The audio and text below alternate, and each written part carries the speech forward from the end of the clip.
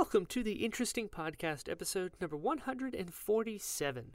This episode is with stunt coordinator, stunt rigger, and my new friend, Joe Perez. He is awesome.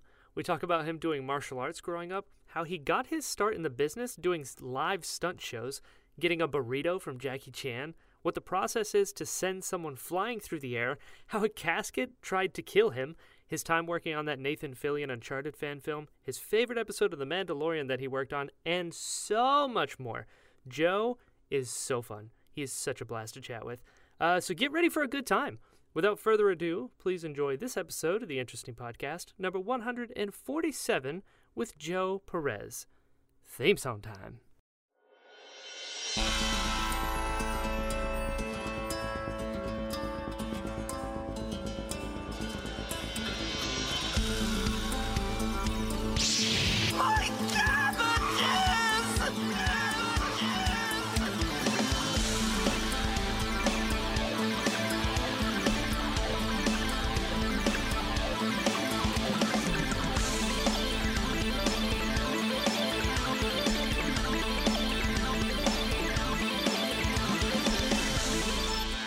Try to make sure we're ready when we get back. Sure. Are you usually a morning person? Yeah, I mean, the drive is a good 40 miles to work every day, so I try and get there. That'll do it before traffic. Yeah, exactly. Sure. No matter what my call time is, I'll be there early if I need to. Sure. And at least you got that time to wake up as well. Yeah, exactly. Makes sense. Do you eat breakfast? I'm not a breakfast guy. No, yeah, I tend to wait till a little bit after we get into it. Yeah. I think, stand by me with this. I feel like breakfast food tastes better as dinner. You ever had breakfast for dinner? You are talking to the kid who ate cereal 3 times a day. So yeah. Boom. I'm glad I'm not alone in this now. Eggs are best for dinner. It's just, I don't know why. It just is. Totally. It just is. Because you're in California, yeah? Correct. Okay, so you're 3 hours behind me. It's currently almost 5 p.m. where I'm at. Oh, wow. Yeah. All right, so how's that? The future's looking all right. It's not too bad. Cool. It's not too bad. Cool. We're still here, as far as I can tell. Yeah. That's good, dude. I can't believe you listened to some episodes of the show beforehand. So thank you for that. Yeah, man. Yeah, they're really, like I said, I don't know what I bring to the table. They're pretty filled up, man. It raises the bar. It's always funny. I talk to people. My favorite people to have on are the ones that listen beforehand because it makes me nervous because there's the bar. You know what I mean? If you have no idea, you're like, oh, sure, that sounds cool. I'll come on, which is amazing. But when you heard it before, I'm like, oh, no, there's expectation.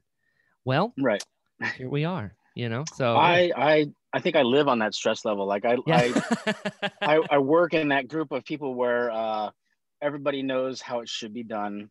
Yeah. And everybody expects you to do it better. So yeah, that makes you raise it though. Like you have to be on par. You know what I mean? 100%. I prefer it. It's the way to go. So are you from California? Born and raised. Yep. Oh, yeah. Right on. What part? Yeah. I was born in North Hollywood, but I moved to Northridge when I was about 8. There you go. How do you like it? Yeah.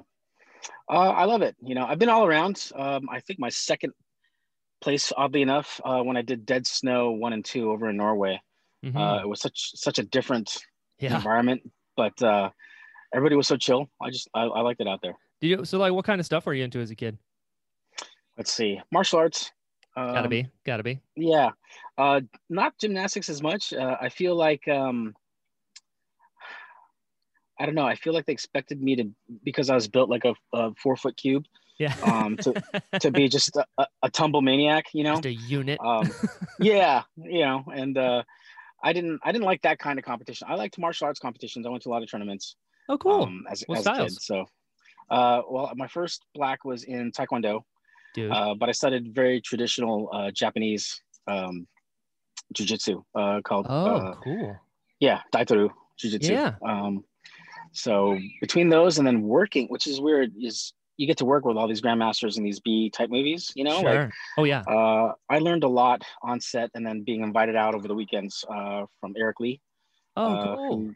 His Kung Fu is, fantastic. He was the king of kata back in the day and somebody I aspired to train with. So how cool is that? totally blessed, totally privileged to just be hanging out with the guy on set, right? Yeah. It's funny how that works, isn't it? Because you've got like the Yeah. martial arts world, which can be very competition based a lot of the time. But then when you get into like stunts and film and stuff, you're working with people like TJ Storm and stuff, and you're like, Yep. oh, what? Yep. Yeah. Bonkers. And TJ's Bonkers. awesome. I love that guy. He came Yeah. on last year, I think. Just the Yeah. nice, you would never know. He's like the nicest person ever because he's built Well, like a titan.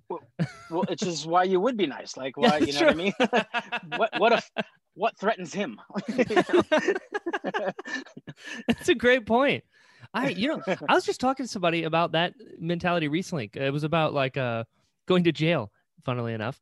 And it was Yep. like there's that mentality of like when you first get to jail, find the biggest guy and hit him. But in real Right. life, you don't do that because usually the biggest guy is super nice and everybody likes him. And I was like, Yeah. oh my God. There's so many Yeah. people that are watching these movies that are going to get in trouble if they go to jail. Well, they're in jail. They're already in trouble. Never mind. Right. Well, being I guess 5'4" my whole life, Sure. in every direction. There would be like the 5'9" kind of bullies I dealt with. You know, they weren't quite 6 feet, but they would have a chip. And I think one time I actually was able to spit it out once. I'm like, first, what do you gain? What do you gain by beating me up? Like, how cool do you look? And second, how bad do you look when I'm off the floor with you? Like, damn right, dude. I'm in. Dude, it worked once, and then I was like, wow, I'm never going to be able to pull that off again. Right. You only need one. That's it. Right. Exactly.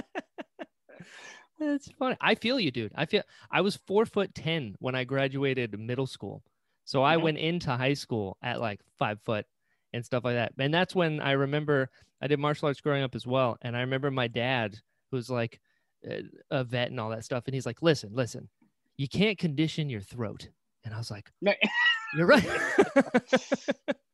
And he's 100%. like, you're smaller than they are. You're right at the perfect angle. Here's how to handle this. And I was like, I've unlocked the key. This is it.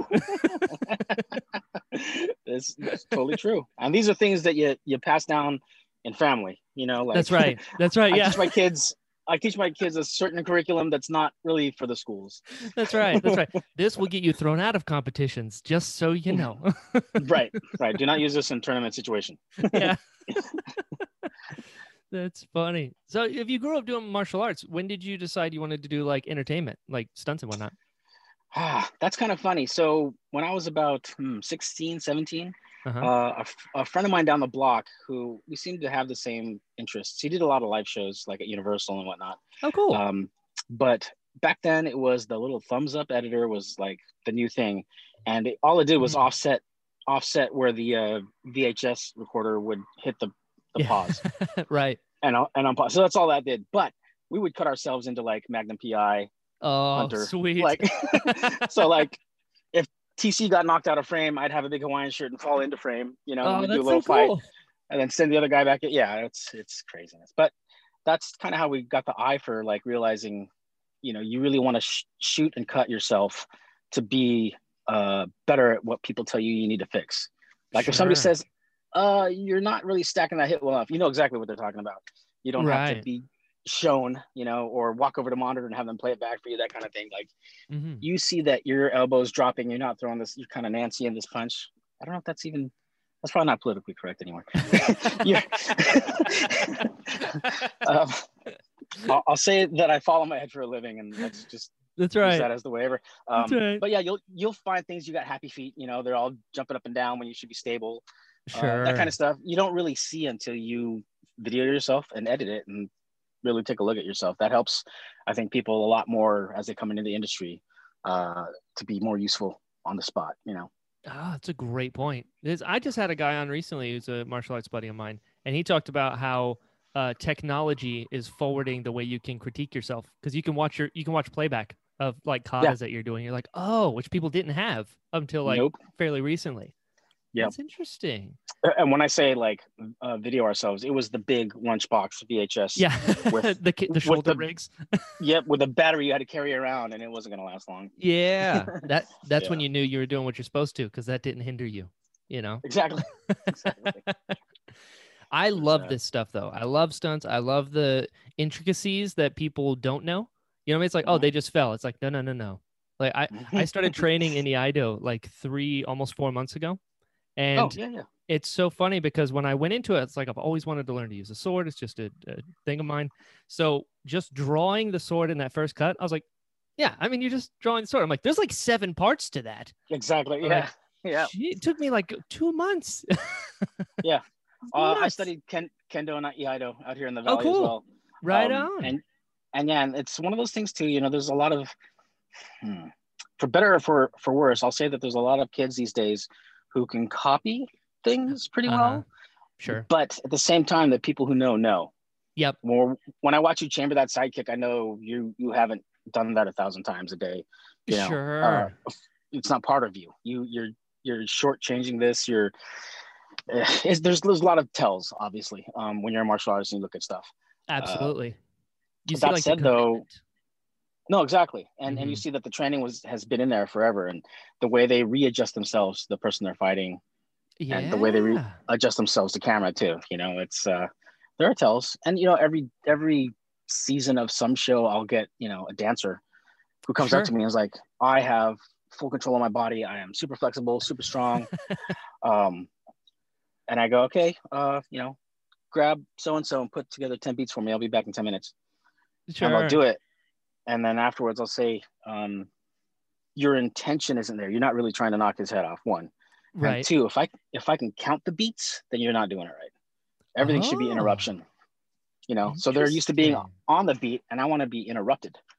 I want Right. that wind up, bap, Yeah.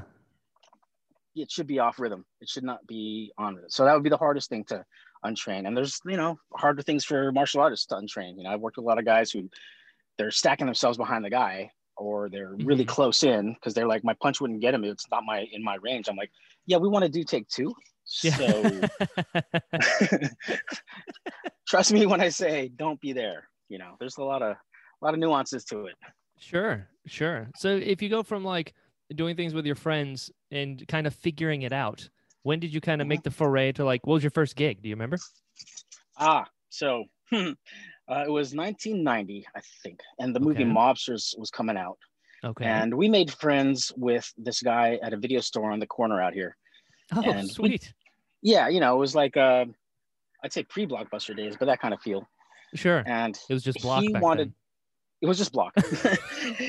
He wanted to put on a live show in the parking lot as a way to Oh, promote the release of this video for rentals, right? okay. I'm into that. Yeah, so I put together this little script, and we had as the cash prize was coupons from other people in the strip mall, and it was Perfect. totally tiny thing, right? Sure. Fist fight in the parking lot, Cool. some blanks. Yeah, so we turned it to him, and a couple days later, he's like, "Hey, why don't you come down and check out the new script?" Like, the new what? He opens this drawer, and members of this video store are these actors, stuntmen, special effects people. And now this thing has 100-foot high fall on fire in it, period cars, Tommy guns, squibs. And, The I'm like, full so gamut. this is the panic attack. I learned it early. Good. He's like, no, don't worry. You're still in charge. I'm like, so That's worse. exactly. So we did it. We put on the show, and we basically had like the morning to rehearse it, with all What? the people, because we couldn't, everybody else was working. We did our Yeah. part. They kind of had their ideas, but we got together that morning, talked Sure. about what we would do, put it on in the afternoon. It went well. And then the stunt guy asked us, who's been training your fights? Your fights are pretty good, man. And we're like, Magnum PI, Yeah. Simon Hunter. You might have heard of him. Columbo. Yeah.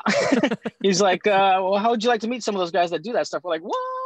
Dude. So yeah, he kind of took a couple of us under his wing and showed us the ropes back then, which is really different than it is now. But yeah, that was kind of our first foray into it. Me and a couple guys. Wow. How Yeah, cool is that? pretty again, Wow. location specific, I would say, right? Yeah. I love that But though. That's yeah, that's the whole thing though. Like I've talked to so many people and a common denominator I've seen is luck really is preparation meets opportunity. And like 100%. you had all of that preparation that you've been doing on your own to where when this opportunity showed up, you got lucky, you know? Exactly. No, 100%. Like That's if so I just cool. went on to hustle out of nowhere, not knowing anybody, it would take much longer for sure. Totally. Have you, my favorite question to ask stunt people, have you ever been set on fire? Yes, How is it? lots. Yeah. It's weird because you can hear it. Oh. You hear the crackling, you know. Oh, weird. I mean, for me back in the day, especially one of the phrases they kept telling me was, "If you feel heat, it's too late." Oh no. Like my wrist is No. warm. Okay, you're burnt. You know, by the time we get to it and handle it, you're burnt. Sure. Some of the bigger ones where we would have the Pyrex goggles in our hood. Oh, okay. Seeing the orange around you, you're like, man, this isn't. This is not But supposed to be happening. yeah, you know, but it's a lot like what a lot of the stuff is. You know, that same stunt show that we did in the parking lot, they brought, like I said, the 100-foot high fall on fire. Yeah. They brought an airbag out, and then they brought the crane down after the show. Everybody's clapping, whatever. Like, who wants to jump? Everybody like looks at me. I'm like, sure. What? So, like, you did it? My first 50-footer up there, like ever. And it's funny. I look at it now, and you can see I totally like reach down for the bag. Like that makes a difference. But in your brain, sure. you're trying to convince yourself that it's okay to do this. You know, this is how people die. Right. You know, so I reached for it. 3 feet of lunge for the bag did not make a difference at 50 feet. But. Oh my God, that's crazy! You actually did it. I did, and it's I was wearing like these neon green short or pants from the 90s. It was crazy. Perfect. Crazy time. Yeah. Those need to come back. Those need to come back. But yeah, it's funny. The last burn I did, you always want to have a good team. You want to have guys who can see the signs, who know when to come in, who, when they hit the extinguisher, they don't spend 10 minutes on your face, because the way the extinguisher works, it just takes all the oxygen away. So you can't inhale the whole time they're putting you out in your face. Good point. You know, they usually start there and push down towards your feet, you know. Right. But the guys I had, and I kept having to back them off because they were like, lay down. I'm like, I'm not done. I'm not cooked yet. I have a pistol in my hand. I bounce off a trash can. I fire a few times. I take a couple of hits before I finally go down. And from the BTS of the shoot, they're like 5 feet behind me with the extinguishers, chasing me in, chasing me out, following me. Like, I'm like, back off. I'm trying to work here. Yeah. When I lay down, you come get me. That's right. You save me when I'm dead. We talked about this. Yeah, exactly. That's amazing. So was stunts always like movies and whatever you can do? That was the goal? Because you did it because you loved it, obviously. Yeah. I was definitely, let's see, I think I was 12 when my friend's dad took us to the Big Brawl with Jackie Chan. Oh, and that was the first Hong Kong. Yeah, and I was hooked. Yeah. You know? And I didn't realize it at the time, but I had a really critical eye for timing and discerning when things were sped up or not. Mm-hmm. So when we tried to do some of the stuff, we're like, why does this not look like that? We're doing exactly the same thing. We're throwing it. I'm like, he's falling faster than we are. Right. Yeah. just a hair, but there's no way we can do that. They must be doing something. So definitely Hong Kong stuff inspired me. Of course, I thought all those guys died in those wrecks. They did. They're all clones. Jackie Chan's stunt team is actually a clone factory. They just pop them out. There's like 8 Vidan Trans walking around. It's funny. I got to fly Jackie on Chinese Zodiac. No way.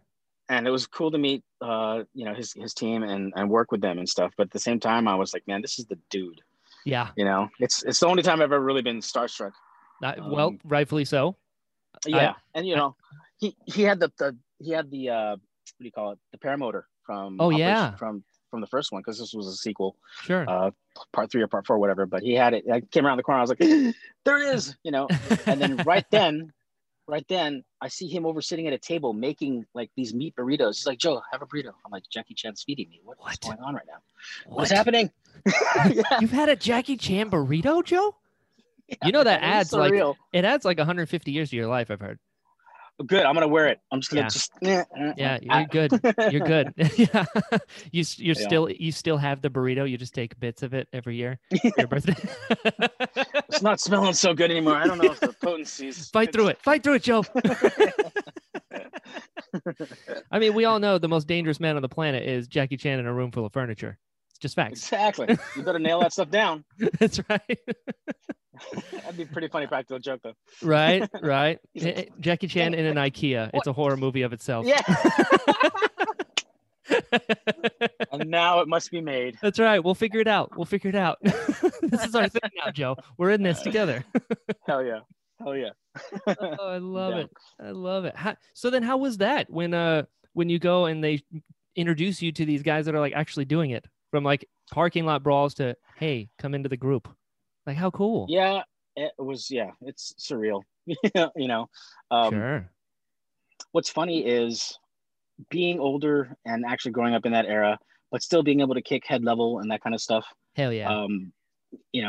After having been hit by 20 cars, Yeah. it's no big deal.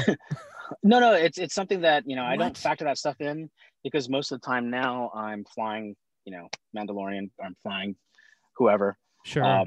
So I'm on the pull side of things, not so much the performing side of things as much. Mm-hmm. It's its own beast, but I tend to not think about those things that I should be, taking into credit as part of what made me get here, part of my history. Hell yeah. That's what it's all about. So I didn't get to do any fighting. I was just the wire guy on that show. But there was one time when we were kind of messing around, and I just saw Jackie give me that look. He's like, "Oh, you're from my time." Yeah. I'm like, yes. That's the all burrito! he ever said. Yes, it's the burrito. But yeah, is that what a stunt rigger is then? Like the wire. Yeah. Okay. Because you've done stunts, you've done like stunt coordinating, you've done like stunt rigging, and I don't know what these things are. So rigging's you're actually when you're flying someone, you mean you're sending them up. Specifically, I've set up the either the hand pull or the ratchet, or it's not an official category for a credit. Sure. So I'm still on either a coordinator contract or a utility contract. Uh-huh. But when you ask, like when you see a movie full of wires or a show full of wires, you ask who the stunt rigger was for that, because it tends to be one dude who's in charge and brings in a team to keep all that together. Yeah. Okay, that's cool. Is it harder to pull someone up or to catch them when they're down? How does this work? Break this down for me. Physics is funky. Like you feel like you can look at something and know what it's going to be, but it's very tricky.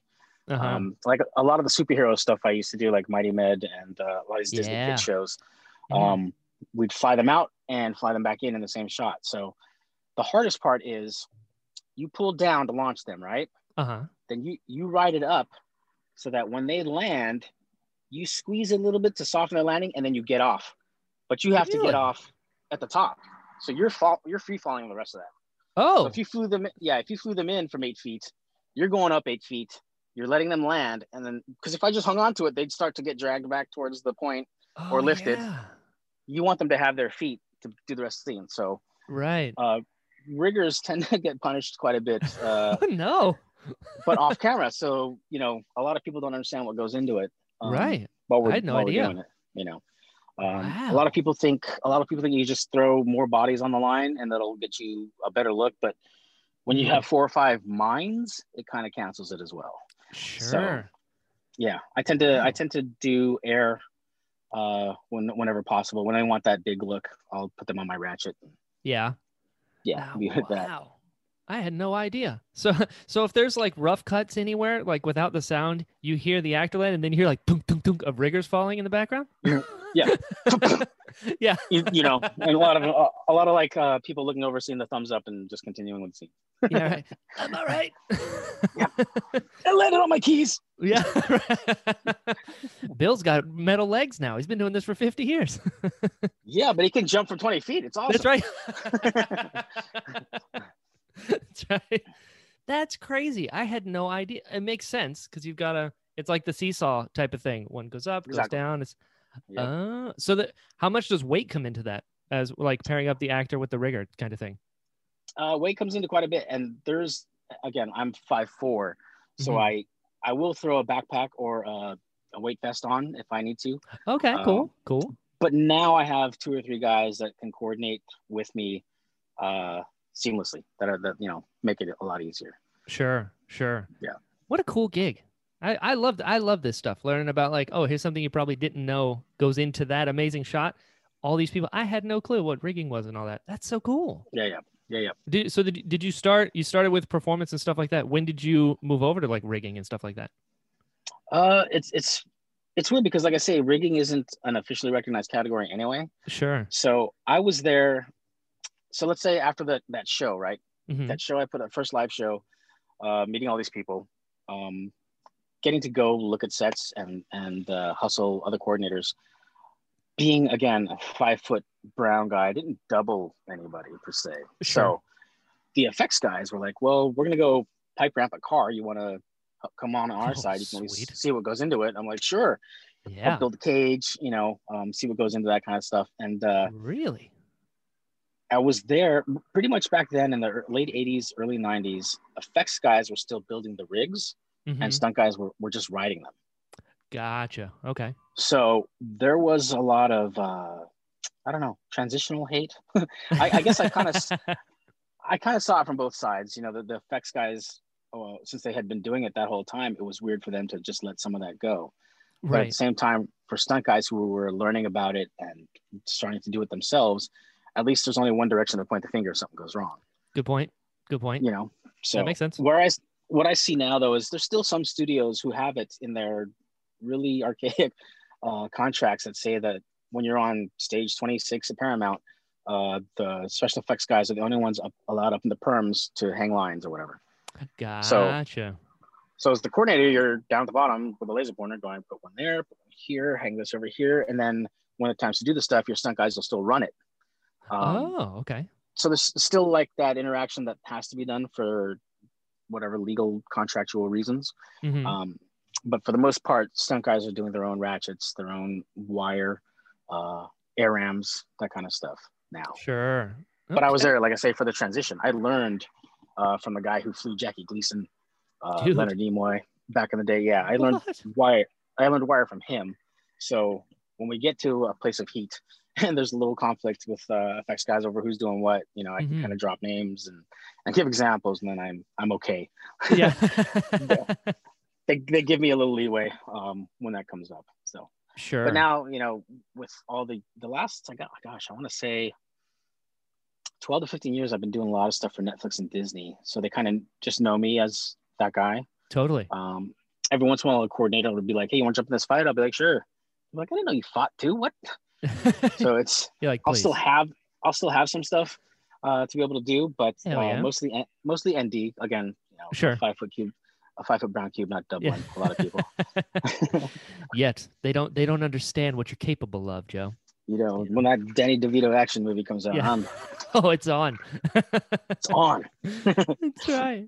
When it comes to like ratchets and like pulls and all these things, like which one of those gags is the most complicated from your side?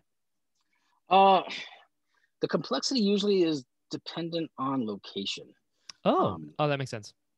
It's more time for me to hook up air to do a ratchet.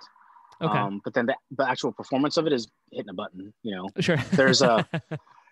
There's times when I need to do on the spot valving, depending on what kind of look they want for landings and hitting things and whatever. Mm-hmm. So I'll have valves that I'll control during the flight.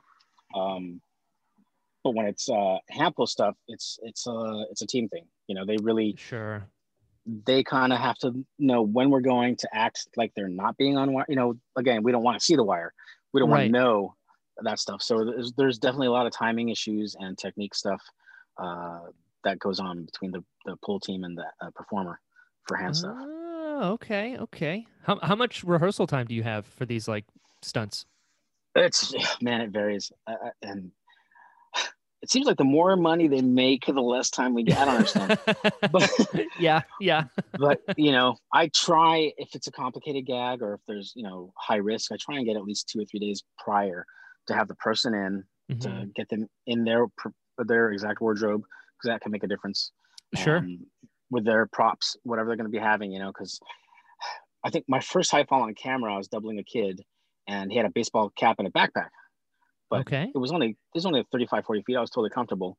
But then when I jumped off the thing and tried to spot the bag, the bill of the cap was kind of obscuring it. Oh, no. So in flight, I'm like wrecking, and then I smacked the hat off, and then I could see, and then I finished the fall. That's not something because you don't practice that. Right. Meanwhile, the director came over and said, "Oh, look great! The hat went this way, you went that way. It was awesome." I was like that good because somebody peed my pants. Yeah. There was there was Cool, panic. cool. Yeah, Walk away awesome. slowly. Yep. But and again, you default not what you've taken in the seminars, martial arts especially. You don't default to what you've learned or trained last, but what you've really drilled into yourself by rote. Yeah, totally. So same situation. Following at night, I was doing a live show at Warner Brothers backlot, and there was supposed to be no cameras allowed. And as I jumped off this building, some lady took a picture, and it was just whiteout. Like I didn't know where the pad was, when to tuck. But I kind of, since I'd done that fall a bunch, I was able to kind of mimic what I did, and luckily landed flat. Sheesh. But those are the things that especially when you're doing wire, you don't understand how that comfort changes for you. That you want to drill and practice as much as you can before you get to the set.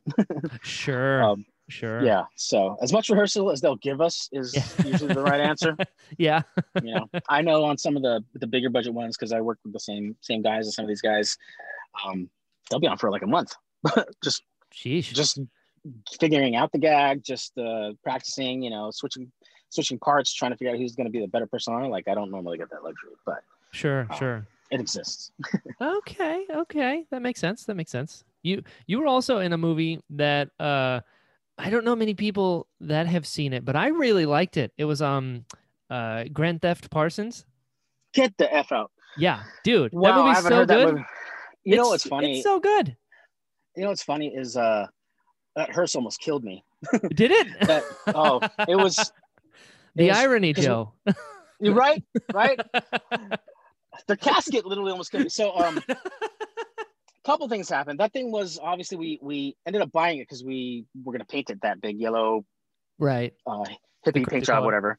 Yeah, and throughout the shoot, we noticed the engine was starting to skip, so we didn't have time to really fix the engine. We just pulled that plug. So out of 8 cylinders, by the end, it was maybe on 3. And there's this part where I'm bombing through the desert. They wanted this really like high overhead shot of the hearse just going through the desert. Prior to that, and it was my mistake. We had I own all this. We had secured the casket enough to get around the city. The casket that was in the back, but they were heavy. And so I hit this huge bump, and the casket broke free from the straps and pinned me like, when you make fun of people who drive up against the steering wheel. Yeah, like, it pinned me to the steering wheel. And the only thing I could think of, because it was so heavy, the only thing I could think of was to aim for another bump and hope that bounced it back off me. And it did. So I would, exactly. The irony of stunt guy killed by casket in a hearse. There was a lot of incredible. There was a lot of interesting things on that show. That is so fun. Imagine being someone else watching that.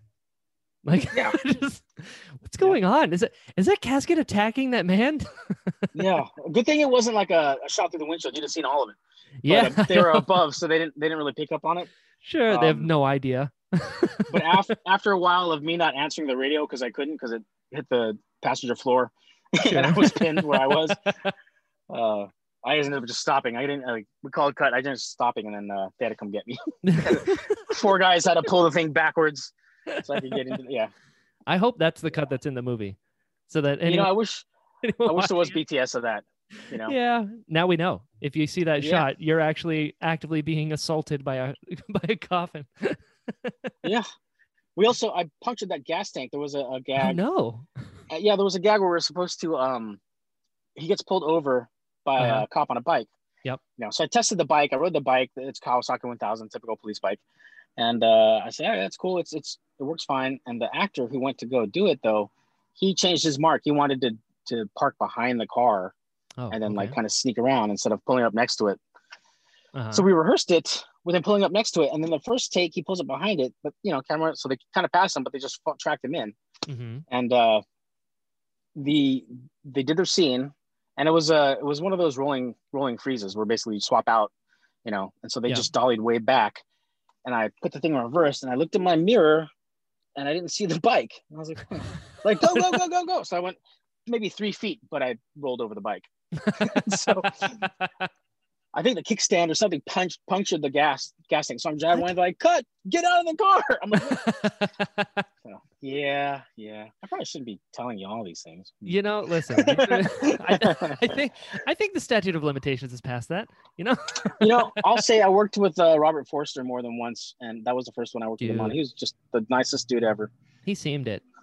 Just a sweetheart of a guy. There's like stories of him just like being the most generous, coolest person ever. Man. Yeah, totally. That's what you love to hear. I had a good time with all of them. We broke Johnny Knoxville's nose. That's okay. He does that for free in his spare time. There was a 120 frame clip floating around when it happened. I don't know where it went, but I was just really? like, oh, there goes my career. And it was, but somebody pulled it down. Thankfully, I don't know who did it. So Michael Shannon is tackling him. And we had pads buried under the ground. Everything was cool. They did it 6 times. Perfect. Wow. But before they did it, I kept having to correct them. I told Johnny, first of all, don't catch yourself in a push-up position because your elbow is going to be up. Yeah. And Michael, just bury your head in the small of his back as you tackle him. Don't come out to the side. And so they did it, like I said, those 5. And then finally the camera guy's like, you know what? Let me dig a hole in the ground and put the camera below level and really catch this tackle flight. And I'm like, boy. You sure we don't have it? He's like, this is just a bonus. I'm like, all right. For fun, for safety. And so in their brains, I guess, that time it took for them to reset this shot, they defaulted back to the dangerous part. Oh boy. So you see Johnny Knoxville catching himself in a push-up position. Or sorry, it was Johnny tackling Michael. He catches himself in a push-up position, and then Johnny's face is right above the elbow. And you see him hit it, and then come up, and his elbow is like over here on the left side of his face. And I'm like, we cut. Like, let's cut. And then everybody runs over to Johnny. He's like, man, this happens all. It's all right. And he just pushed it back into place with his thumb. Yep. Like, it just happens. Man, I can't tell you how many times. But he was cool about it, luckily. But I was just like, oh, great, I broke Johnny's nose. That's right. That's right. Hey, you're the only other person other than himself that's done it. So well done. Exactly. On the one more extra take for safety. Yeah, exactly. Yeah, that means something different now. I hate when they say that. One more for safety. Is it though? That arguably that was for not safety. You know? 100%. Yep. I also love talking to stunt people in that same vein of like, you wouldn't expect stunts to be involved in this.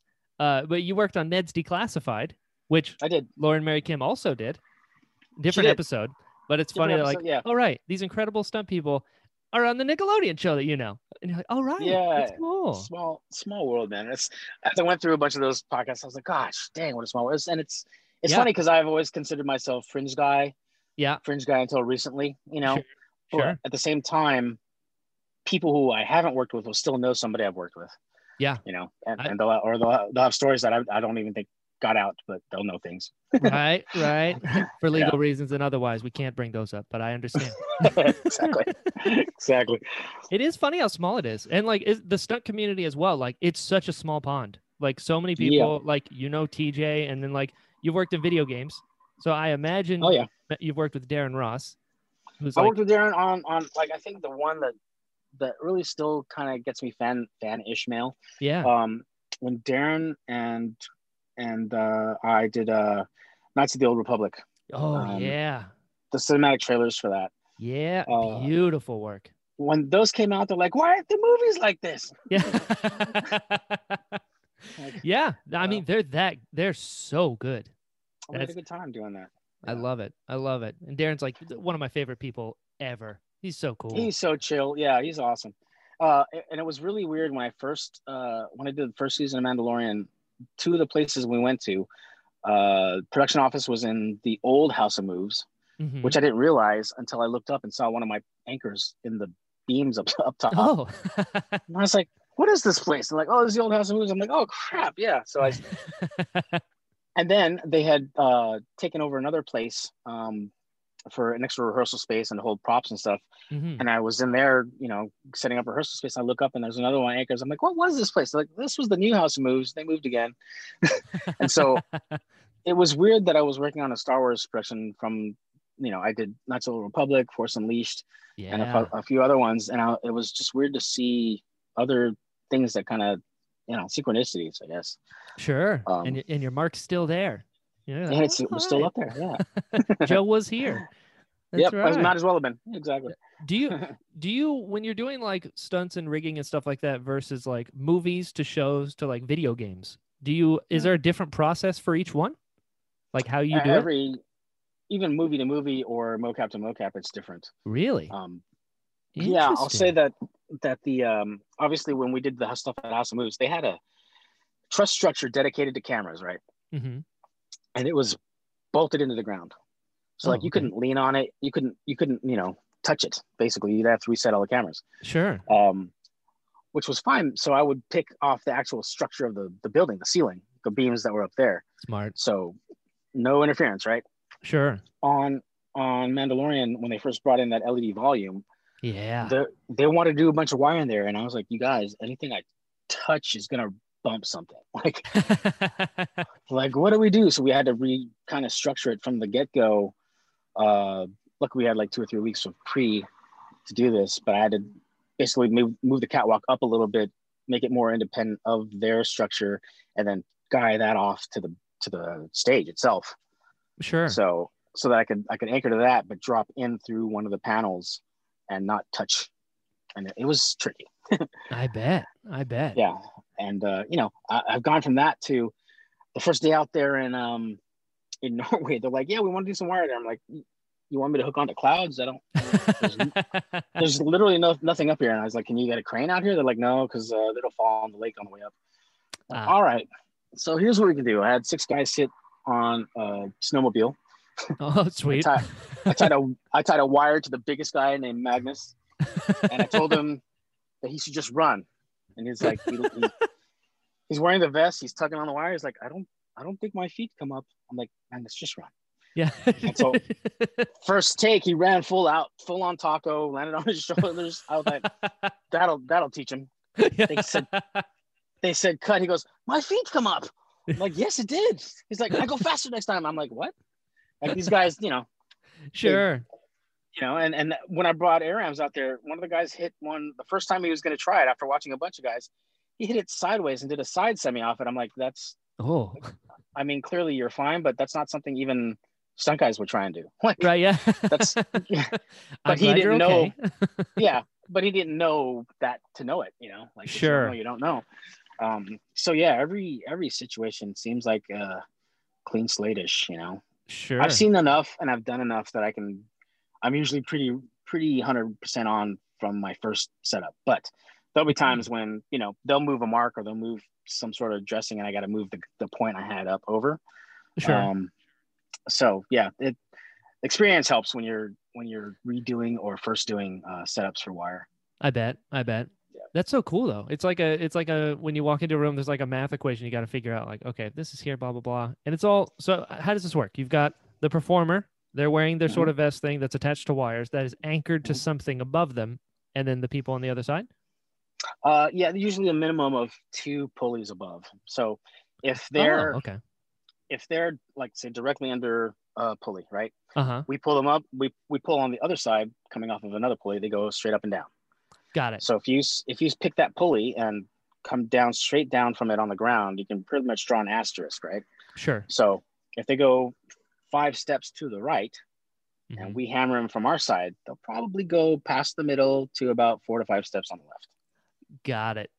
Physics. Right? So that's exactly it's the pendulum kind of deal of it. So sure. There is a happy medium of them being ready for us to pull and the way that we come off the ladder. Got So it. anytime you see somebody like twisting, like what we call a wrap, where we physically just wrap the cable or the wire around them. Sure. That adds a lot more height to our end.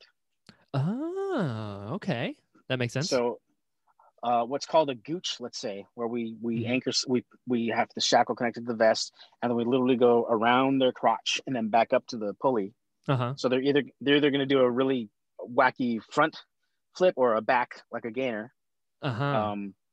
Where we would normally have pulled them, say, eighth step up on the ladder. Now we're up on the 12th or 13th because the Oh.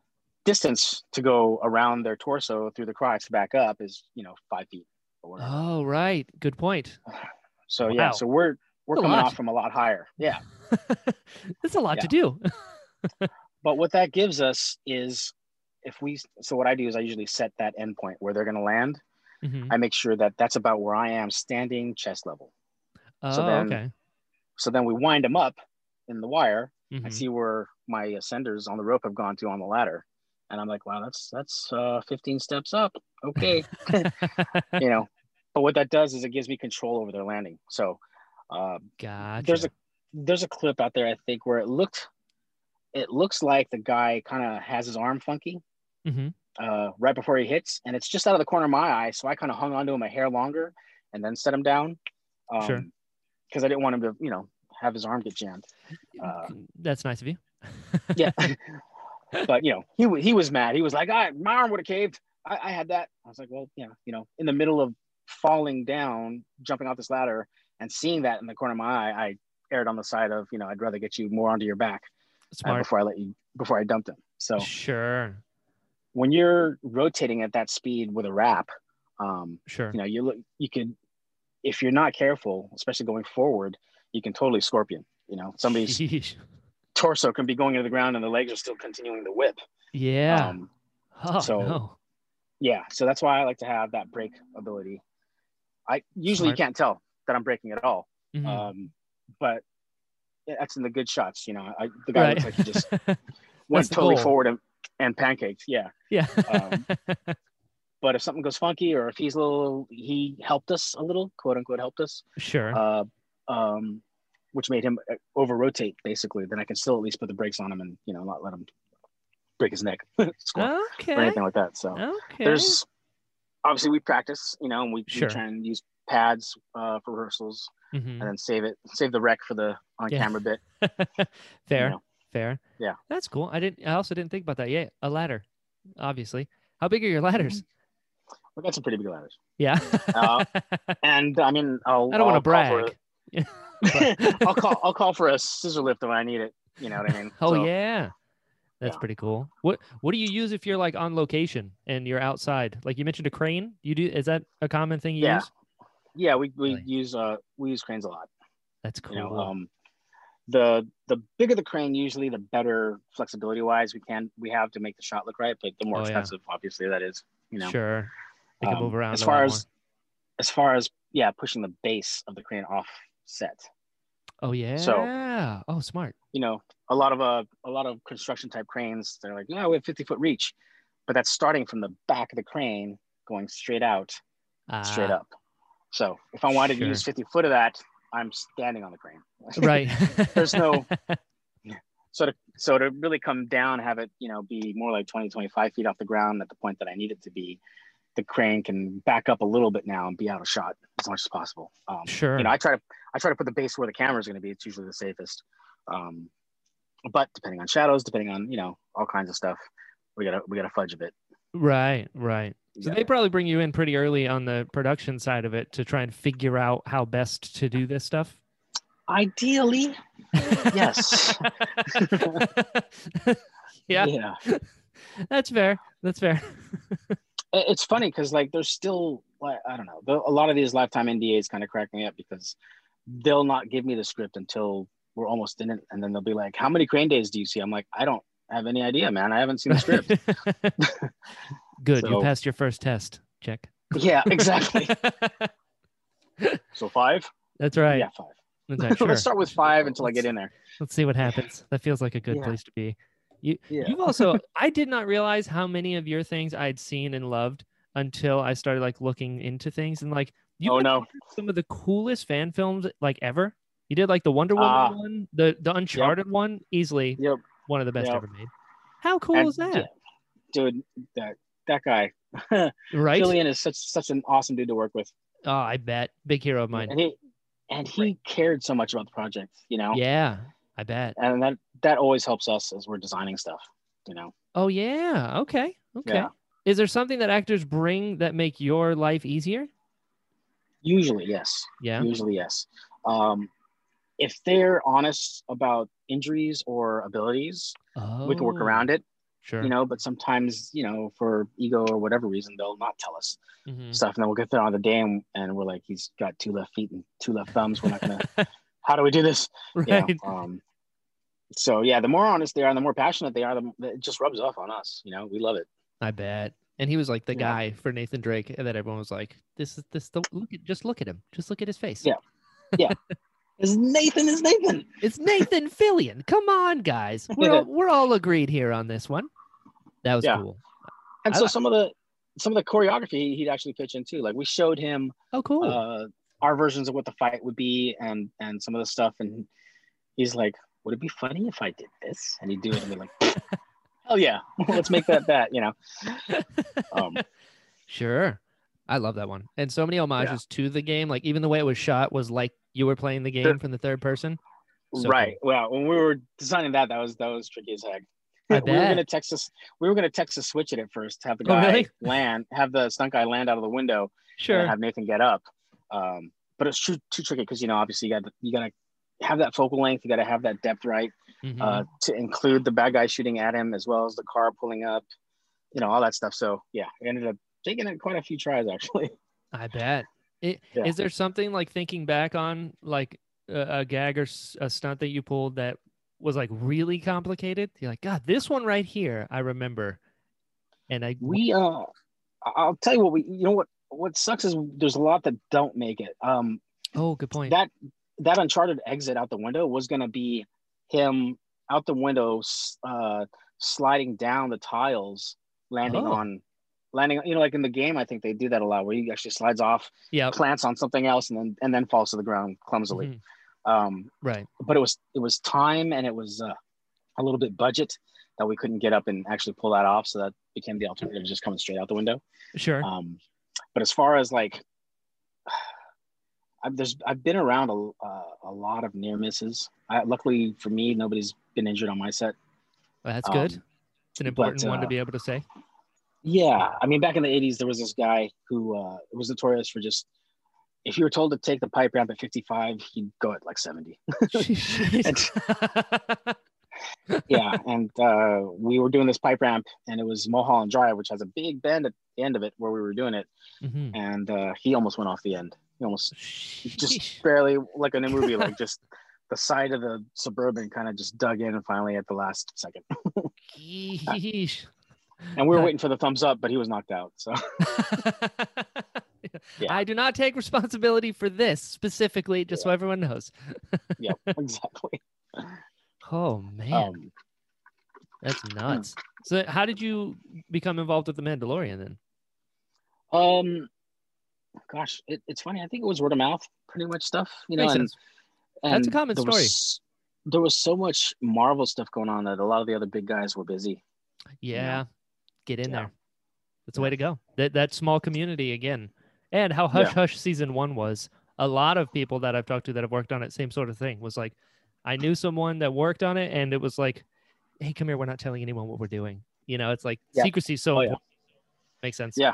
Makes sense. And that, again, lifetime NDA on every contract. Right. So that's right. Yeah. So we had one of our guys trying to post previses for a minute, and Disney Legal actually contacted him to pull it down. Ooh. Way after the airing of it. Sure. That's one of those. There's actually, I happen to know, there's a sniper assigned to every crew member. I don't know if you knew that. Yeah. That laser light, it shows up, it just blinks long enough to be like, did it? No, that isn't it. Yeah. Yeah. And it gives you a bell kick and then a coma. Yeah. So it's a very interesting dart. Listen, you signed it. All right. Yeah. It's on you. Yep. Is it intimidating working on something of like that size? It's a big deal. Or do you can't really contextualize it?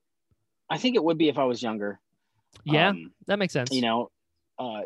There's too much to be responsible for and to just make sure your ducks are in a row for, because, again, Favreau knows what the hell he's doing and he knows what he wants, which again helps us a lot. But at the same time, I want to equate it in the positive ways to be like Bay and the other dude. Sure. when they've done every department themselves and you estimate them a time and they kind of Right. know whether that's a bullshit number or not, Yeah, sure. you just stop trying to overestimate. You know, you really try and take out the padding if you can, and dial in your shit. Yeah, it's totally. it, it's funny because for me, when I grew up and were on other sets of other people doing stuff, in my head, I don't know if I was arrogant or just learning, but I would be like, that shouldn't take that long, you know. Sure. But they were Sure. wise to do it, because there would be some weird factor or some other thing that was out of their control that would jump up, and Mhm. it would end up taking close to that long. So I kind of took that mentality, you know, it's err on the side of safe, always. Right. And so if I say it's gonna take me an hour and I get it done in 40, then yay. Right. Yeah. Right. Yeah. It's always Yeah. better to like, when are you going to be home? In an hour. Show up at 45, then say an hour and an hour and a half. Yeah. Always. I'm married. I Yep. know how this works. Yeah. 100%. Exactly. Exactly Yeah. right. Do you have a favorite episode you've worked on so far? Because you worked on all of them. Yeah. It's funny. I like the way Ahsoka meeting Mando worked out, Yeah, same. and Ahsoka versus Diana. She was so cool.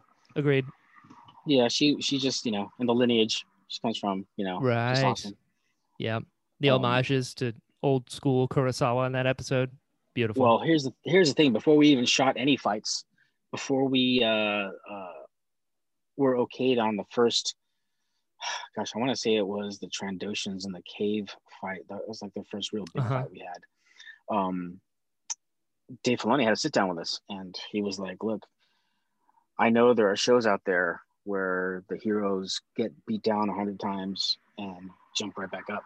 And he's like, "I don't want that to be our guy. That's Really? not the aesthetic." Yeah, he's like, Sure. "I don't want that aesthetic. I want it to be a guy, a little bit like Indy, where he could Yeah. fight, but he won more by just sheer luck or persistence or something." Sure. Um, Just by not giving up. yeah, and he won that way. Like that's how he kind of saw Mando. And he's like, and here's the thing too about when we started doing lightsaber stuff. Back in the day when he was growing up, which is the same as when I was growing up, pretty much. Hmm. We both appreciated traditional like Zatoichi. Like Yeah. Love it. when he pulled the sword out, people jumped the hell back just on the draw, Yeah. because they're like, that's the thing that kills people. We Yep. shouldn't be in that range, Uh-huh. right? Yep. As opposed to, you know, person pulls out a sword, the other guy like just takes a boxing stance. Let's go. Right. Yeah. Like it's like, I'll cut Sure. you, man. That's right. I have a 3-foot razor. What are you doing? Yeah, and you'd be happy if I was able to cut off your head in the first cut, but it's gonna just be a lot of bleeding before that. That's You right. know, like, and he said it's kind of like we're gonna have to retrain audiences in that sense, you Sure. know. So Ryan Watson, the other coordinator, big kung fu So background, cool. Great dude. awesome guy, just totally. And then I had, like I said, the kendo, the aido, traditional Japanese stuff. Hmm. So, and I was a big fan of, like I said, Zato, and of course his brother in Lone Wolf and Cub. Hmm. Um, I Hmm. was, you know, that was what I wanted. I wanted to just be the guy who beat the other dude to the draw, or, Yeah. you know, I Beautiful. can't tell you how many times I got coats on people when they were still trying to get, you know, raising up. You're already in. I was like, coach. That's right. Yeah. Yeah. So I understood what Dave was saying, and I think when he took the time to shoot it the way he wanted to shoot it, and especially with the parallels, you know, Yeah. even though it wasn't like, again, 75 move choreo, Hmm. you still felt the intention. You felt the tension of what was on the line, you know. Sure. I think it worked out great. That was a fun one to work on. Probably my favorite. Yeah. I did not like working in the LED that day. I was having trouble running lines on my wire and stuff for the part where she goes up and over the branch, Yeah. Yeah. and where he gets pulled up and then falls down. There were that, and then her up on the rooftop. Oh, yeah. Yeah, that those two bits ended up having just issues on the days. Yeah. So yeah, those were the two hardest. But that, I guess, that also helped endear me to that ep Sure. overall when I finally saw the cut. So yeah, It was I'd still say both. that was my favorite. Yeah, That's cool. yeah, It's like your favorite and most difficult are the same thing. And that's what kind of, yep. that makes sense. That's usually how it is, though, isn't it? It's like you I think got to so. take the good with the bad, and that, yeah, that makes sense. Yeah, That makes Yeah. sense. When you're doing stunt rigging, I'm curious, is there like, because you said every gig's different, right? Is there a Yep. common hurdle that is like, this again? Like it keeps coming up. It's a thing you constantly have to overcome? Usually it's like that example I gave with Norway, where they just expect you to show up and magic's gonna happen. Oh, yeah. You know, like Other people not understanding what you do on set is. yeah, That makes yeah. They're sense. like, I don't need to think about physics. I'm gonna have the guy come in that thinks about physics, and I'm gonna come in and be like, I don't have anything to attach to. Like, do it. Sure. There's clouds. um, but yeah, That I makes think sense. that my routine would be Uh-huh. when I get to location, either to scout or to set up, it's Smart. pretty dialed. You know, it's pretty Smart. dialed. So that the flow chart has fewer ways to go now Sure. than when I first started, and it was just like, I don't need my daddy. Right. Yeah. That's the benefit of experience, though, because Yes. because you've been through all these things, you have that math checked out. It's like a carpenter cutting Yeah. something. You're like, oh, it's just like that. Like, not for the first few years, it wasn't. No, exactly. As our stunt PA on a Western I just did in Santa Fe said, she's like, you're an Asian, not a Bijan. Okay. Yes, I like I'll take mapping it. it out. In other Sure. words, I do enjoy that part, and I encourage the guys I bring on or who are assigned to me to throw up their ideas, and then I'll try and shoot them straight on what's right and what's not based on that. Sure. That makes You know? sense. Is there a gig that you think back on, like in general, that was complicated?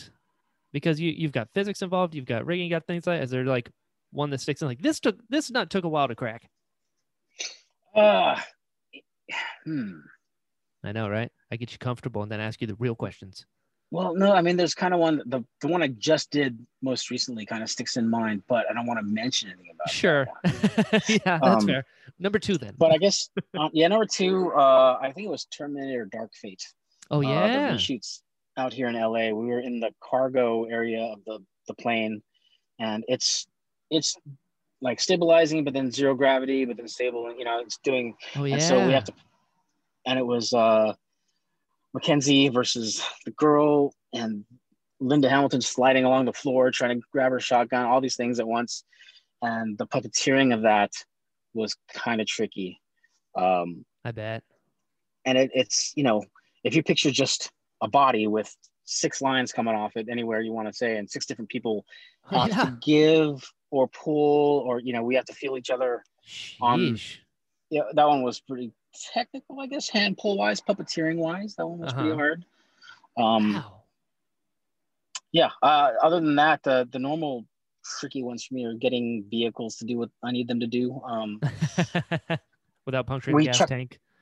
without that. Yeah. Well, that's the funny thing. Usually on a film that that you're going to destroy a vehicle, the gas tank's not even allowed to come with the car. Oh, Like it gets that's cool. it gets taken off at the shop. Smart. And there's usually some sort of modified fuel cell that Oh, goes with the that's car to cool. I didn't know the that. location. Yeah. Yeah. I've been on Oh. shoots back in the day where they're like, crap, just fill the tank with soapy water. Like Sure. there's been some, that won't explode. True. Right. You get creative. But yeah. I never would have thought about that. What's the most amount of lines you've had attached to a person before? I think 6. I think 6 was the one. That's so many. That's so many. I mean, and this was before I want to say wire removal was as ubiquitous, like now it seems like everybody and their mother can take wires out, but Yeah. back in the day it was frame by frame, pain in Right. the butt. So yeah, we had 6 on that person. That it was similar to Crouching Tiger, Hidden Dragon thing where they're mid jump and they get skewered, Sure. and then they still try and fight it and then get flung around a bit while they're up there. Right. So yeah, it can be tricky, Sure. I got invited to work on The Matrix, but it was what? just after I got married, and I was, Yeah. I didn't know what it was gonna be, Sure. but I was like, I can't leave right now and fly to Australia. I gotta do these jobs I have here. Uh-huh. But Uh, it's funny because before the Matrix, I couldn't pitch wire to anybody. They only thought of that like rectangular up, across, down, Hong Kong Oh, of the yeah. 60s style. They're like, no, we don't want wire. Yeah. After the Matrix, it was like, guy gets punched to the ground and rolls up the bookcase. I'm like, rolls up the bookcase? Okay. Everything was wire. You know, Sure. a pendulum swung the other way and busted the needle, you know, like. That's right. That's right. So, That's why I love Into the Badlands so much. Beautiful mm, wire work. And that was Jackie yeah, Chan's yeah, stunt team all up on it. So cool. yeah, yeah. My buddy Morgan works on that a lot. So cool. So cool. Yeah. I get it is so when you got wire work, it's still a physical person being thrown all over the place. How often do people get the wind knocked out of them? Oh, there are some gags where you know it's just going to happen. Right. That Ratchets are goes for not getting normal. yes, that goes for getting your bell rung too. You know, Sure. uh, it's been minimized a lot more. I want to say these days because we can we can put foam on a lot of hard surfaces that you wouldn't normally have been able to before, because Oh, they can smooth it out in post. gotcha. So yeah, you don't get Okay. hit as hard usually these days. Sure. I mean, there's still some guys that want that, Of course. but and we want it to look as real as possible always. Mm-hmm. So yeah, you know, there's the thing about wire, especially ratchets, and again, I'm using pneumatics to force multiply a lot more than what people could do online. You know, again, Sure. it's not. I'm forcing a cylinder, a rod to push or pull you way faster than we could have managed with any amount of people. You know, it's just Right. instant. And Yeah. I gotta plan the landing. Right. Sometimes we're throwing you into objects. Sometimes we're throwing you just into the ground. Sometimes I can decel a little bit, and you won't be able to tell. A lot of times, if it's optimum, we'll take you out of the frame, you know, so we can Oh, B-side, smart. just B-side that landing, you know. Sure. When you want somebody to get snatched out of frame, or in the shot, get snatched and hit the ground and tumble, you can't have wires on. They'll just get tangled up in the wire. Oh, yeah. So we'll snatch them, and then on the B side of that, they'll usually run and either hit an air ram or a mini tramp and just chuck themselves at the ground as hard as they can. And yeah. They're made of something else. They're made of Yep. something else. All Yeah. metal And bones. inevitably, wherever you put your pads, the gap, that 1 millimeter gap between them is where the bruise is going to get. Yep. That's funny. I never thought about But padding the surface you land on. That's very smart. It's very smart. sometimes we get to. Sometimes there's no way. Yeah. But you know, sometimes you'll have that big square fluff of landing area around the person, you know, where you really give it away. Uh-huh. So we try to avoid that. I remember once I had to do this spiral stair fall backwards. Oh, And it was sheesh. a pretty tight spiral. And I was like, I don't, all right, I'm just gonna have to go for it. Yeah. And I was so focused on the spiral fall that I wasn't worried about what initiates me. And there's basically, the axis picks up a base and smashes it over my head as I'm coming up. Uh-huh. So we had our stunt double, Nancy McCrum, over her shoulder looking at me, and I did the stair fall fine like 4 times. Then we swapped in the actress, and we gave her the notes. The notes with breakaways is, look, you're going to grab it too hard initially if you're not careful, and you're going to break it in your hands. Fair. These are breakaways. They're meant to break. So you kind of got to pick it up diligently while still looking aggressive, and you're, you know, the rest of you. Right. Raise it up over your head and smash it right here on the hard part of my head, right on the bowling ball. Uh-huh. Not the forehead, not the eye. It's right here. Yep. and so, of course, I'm looking at the back of her as I come up the stairs and I hear crunch, and she literally panicked and turned around and just threw it right in my face. And so it blows up in my face. I can't see. I do this stair fall down the spiral thing backwards. I'm just trying to suck my limbs in so I don't, you know, wedge an arm in there or a leg. And then I get to the bottom and they cut, and I'm like, I can't open my eyes. Like, oh, don't. Your eyes and your ear are bleeding. So Oh just hold still. no.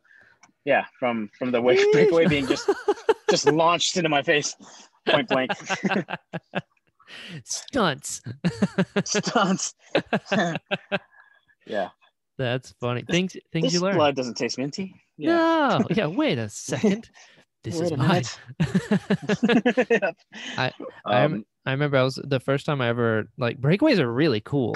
yeah.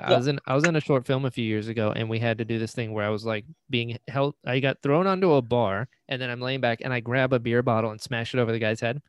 And what none of us thought about was if somebody's over you and you smash it above their head, those You're pieces gonna get all the shards. are gonna go into your face. Yep. So, yeah, learn that one. Yep. Things you don't know Yep. till you That's know. true. So you know. Gravity, it's a thing. Yep. Yeah. It's a thing. So is momentum and inertia. Uh-huh. And yeah, Uh-huh. you got to taste all of it. Yep. Yeah. Yeah. Is there something you haven't done yet that you want to do? Let's see. I have like 2 second unit directing credits. So I as love I get it. older, I'm moving more into that. How cool. You Second like it? unit, first unit directing. Yeah. Yeah. It's Again, different.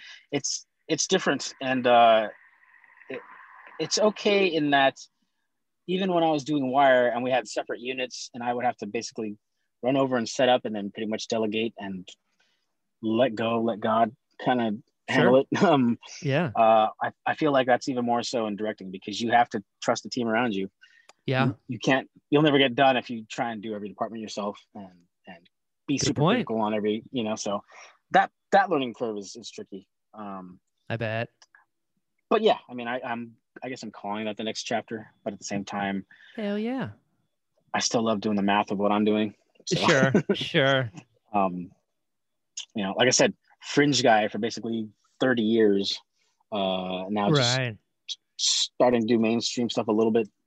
How So cool. I love yeah. that. I love that. That's going to be cool. Do you have any advice for someone who either wants to do rigging or any of the things that you've been doing? Yeah, it's tricky. And again, I've taught seminars all over the world. Mm-hmm. Everybody, even riggers, everybody should have a good picture fighting base. Yep, smart.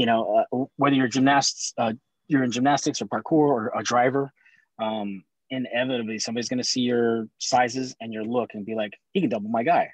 Right. And they'll throw you in a fight situation. And I know drivers who've been kind of called out on it. I know people who have told people they're martial artists, and then you meet them and you're like, Yeah. you got to be honest about what you do. And then you got to really research and fill up your fight on camera game. Smart. And again, that goes to the first thing we were talking about, shoot and cut yourself and friends doing Yeah. stuff. That's Sure. easily the most self-critical you're going to be. It's Definitely. great because when I went to Italy and I want to say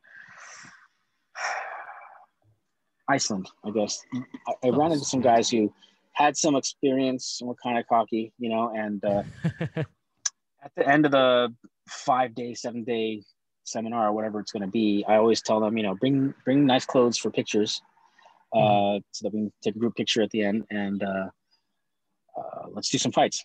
And Hell when you show up to train, they're in sweats and socks and kung fu shoes on mats and all that stuff. sure. And that last day I'll just throw every curveball that normally happens to all of us. I'll be like, Yeah. okay, you guys got it. You're just 10 beats, whatever it is. You guys got down. Good. Switch parts. You got 5 minutes. The director likes you better in that part. So switch. Sure. Okay, good. And then I'll go in and make them change one move. And they have to rearrange stuff for that. And then I'll go in and add 2 words of dialogue from one side. And then we'll go outside and do this on a hill. But Yeah. and I'll tell them to put on their picture clothes because that's what their actor would be wearing. Oh, good not point. Sweats. So I love there's that. a lot of ways to really enhance the training that you're already doing. Mm-hmm. By challenging yourself like that. Can't tell you how many dudes try to throw a spin back kick in dress shoes and get inverted splits. Yeah. You know, even though I told the girls, I told the girls to bring Spanx, whatever, to wear under dresses and skirts. Running in heels is a thing. Like, did you think your actress was not going to be in heels? You know, they'll beforehand. I'll try and get them to pitch me who they think they could double. You know, just as a game. Right. And then I'll try and find footage or stills of them in dress shoes and dress heels and stuff. Yeah. And be like, so yeah, that whole martial art fight in those. What do you think? Like, nah, I couldn't do it. Yeah. Exactly. So you want to train at least in pumps, something with 3 inches heels and stuff, you know, and the guys, it was lucky that the guys, because some of them get kind of arrogant about how better they are versus women in stunts. Sure. And I say, look, they have to do a stair fall naked. Yeah. You are wearing a hoodie and cargo pants. You could wear my pads, her pads, his pads. You got all the pads. They got zipped because we want to see that it's a woman. So shut the FO. Shut your mouth. Yep. You know? Yeah, it's true. What a genius way to teach as well. To be like, oh, here's the techniques and stuff like that. Here's what's gonna happen. All right, boom, boom, boom, boom, boom. You're like, there's no better training than that. You can see them short out too instantly. Yeah. And they'll I know that a lot of them will have taken that choreo that they worked on, perfected it all night to come back the next day fresh and super ready with their acting beats and everything. And be like, yeah, switch parts. What? Yeah. It happens. Yeah. It happens. It does happen. Yeah. It does happen. And locations change and directors don't, you know, they want to add a certain move in the middle of all this, so they want to take out a certain move. You can't get married to what you've done. Yeah. You gotta be able to flex. So many factors. Yep. And like people change their mind. That's another big thing that you can't like prepare for. Yep. Yeah. Yep. We'll do the same fight they did for a stationary camera. We'll shoulder hold that and just walk in a circle around them, and I'll just tell them hit, miss, because now all the stacking they did for the one camera doesn't work because the camera's moved. Right. So you got to recalculate. Cool. So you got to unstack your pumpkin out of the way of the other person while restacking your hit so that it crosses right. So, you know, there's a lot of math that happens instantly, and you can see the math happening in their eyeballs. Sure. Yeah, that's, again, also good practice. These are just basics. Never mind the super funky choreo that can come about. You know, that's a great point. So what do you look for in like if someone has like a stunt reel or like a demo? What's something that like stands out?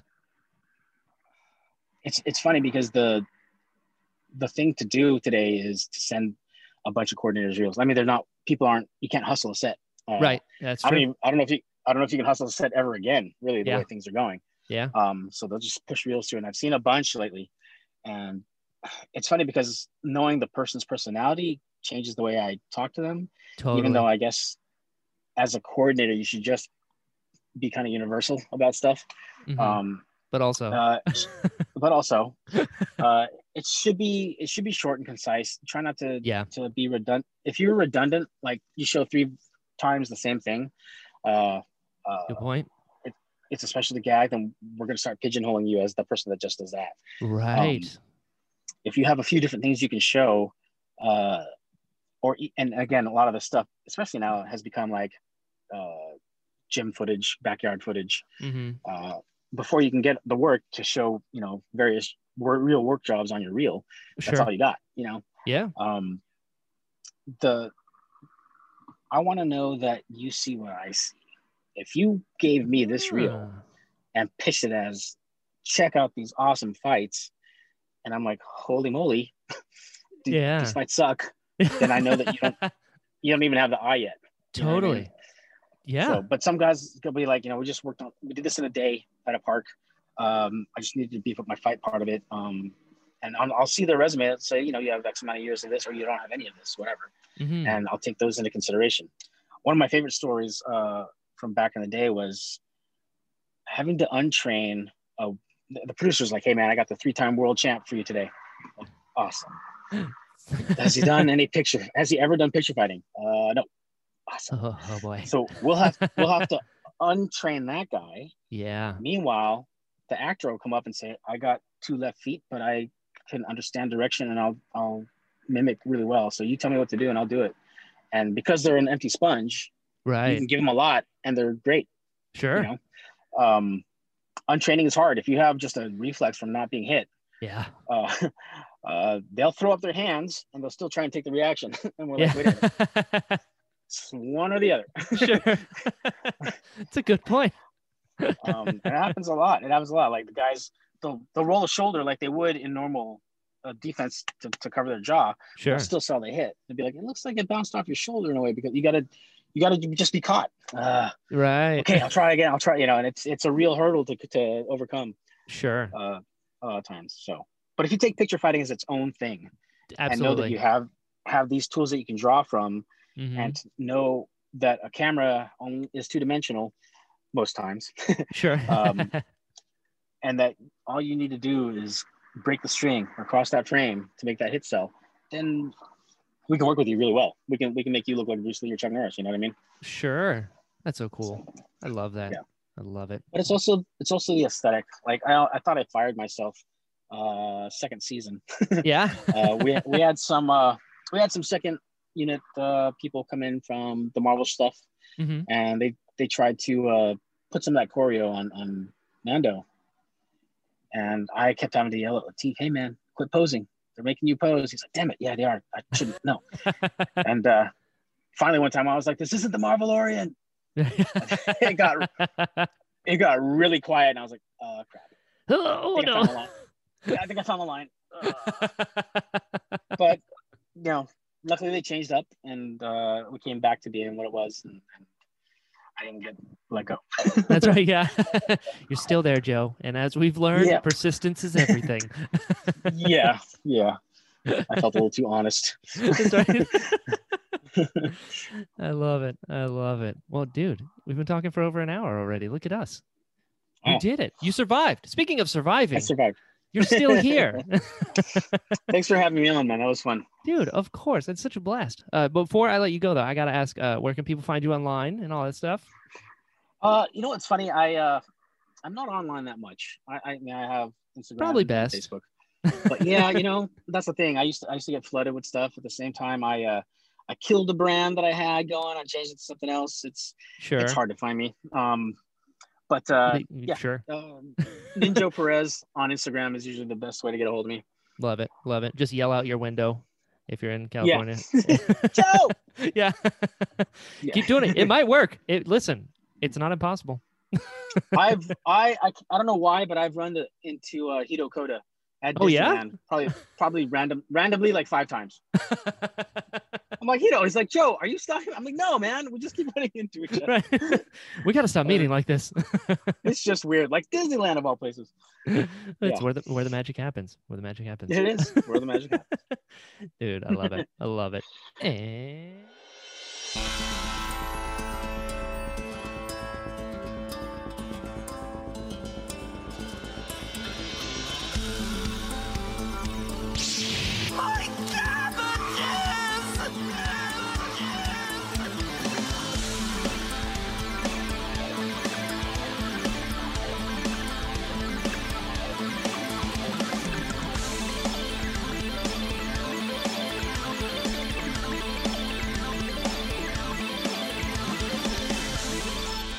Hello, friends. Thank you so much for listening to this episode of the Interesting Podcast. If you'd like to follow the show, it's at Pod of Interest on Twitter. If you'd like to follow me, I'm at Jedi Brian on all social media sites. You can also find me at brianbalance.com. There you'll find all my demos and a bunch of other fun stuff. If you enjoyed this episode, please share it and tell your friends. A good rating or review always helps and is greatly appreciated. Let the people know we've got some cool stuff going on over here. Speaking of cool stuff, we now have merch. Just search The Interesting Podcast on tpublic.com to get you some sweet gear. I've also got a Patreon, so if you'd like to support the show more directly, you now have that option over at patreon.com/JediBrian. On that note, special thanks to Bernice, Chris, Ben, Jim, Daz, Kelly, Daryl, and Victor. Your support means so much, and I cannot tell you how much I appreciate it. So until next time, be well.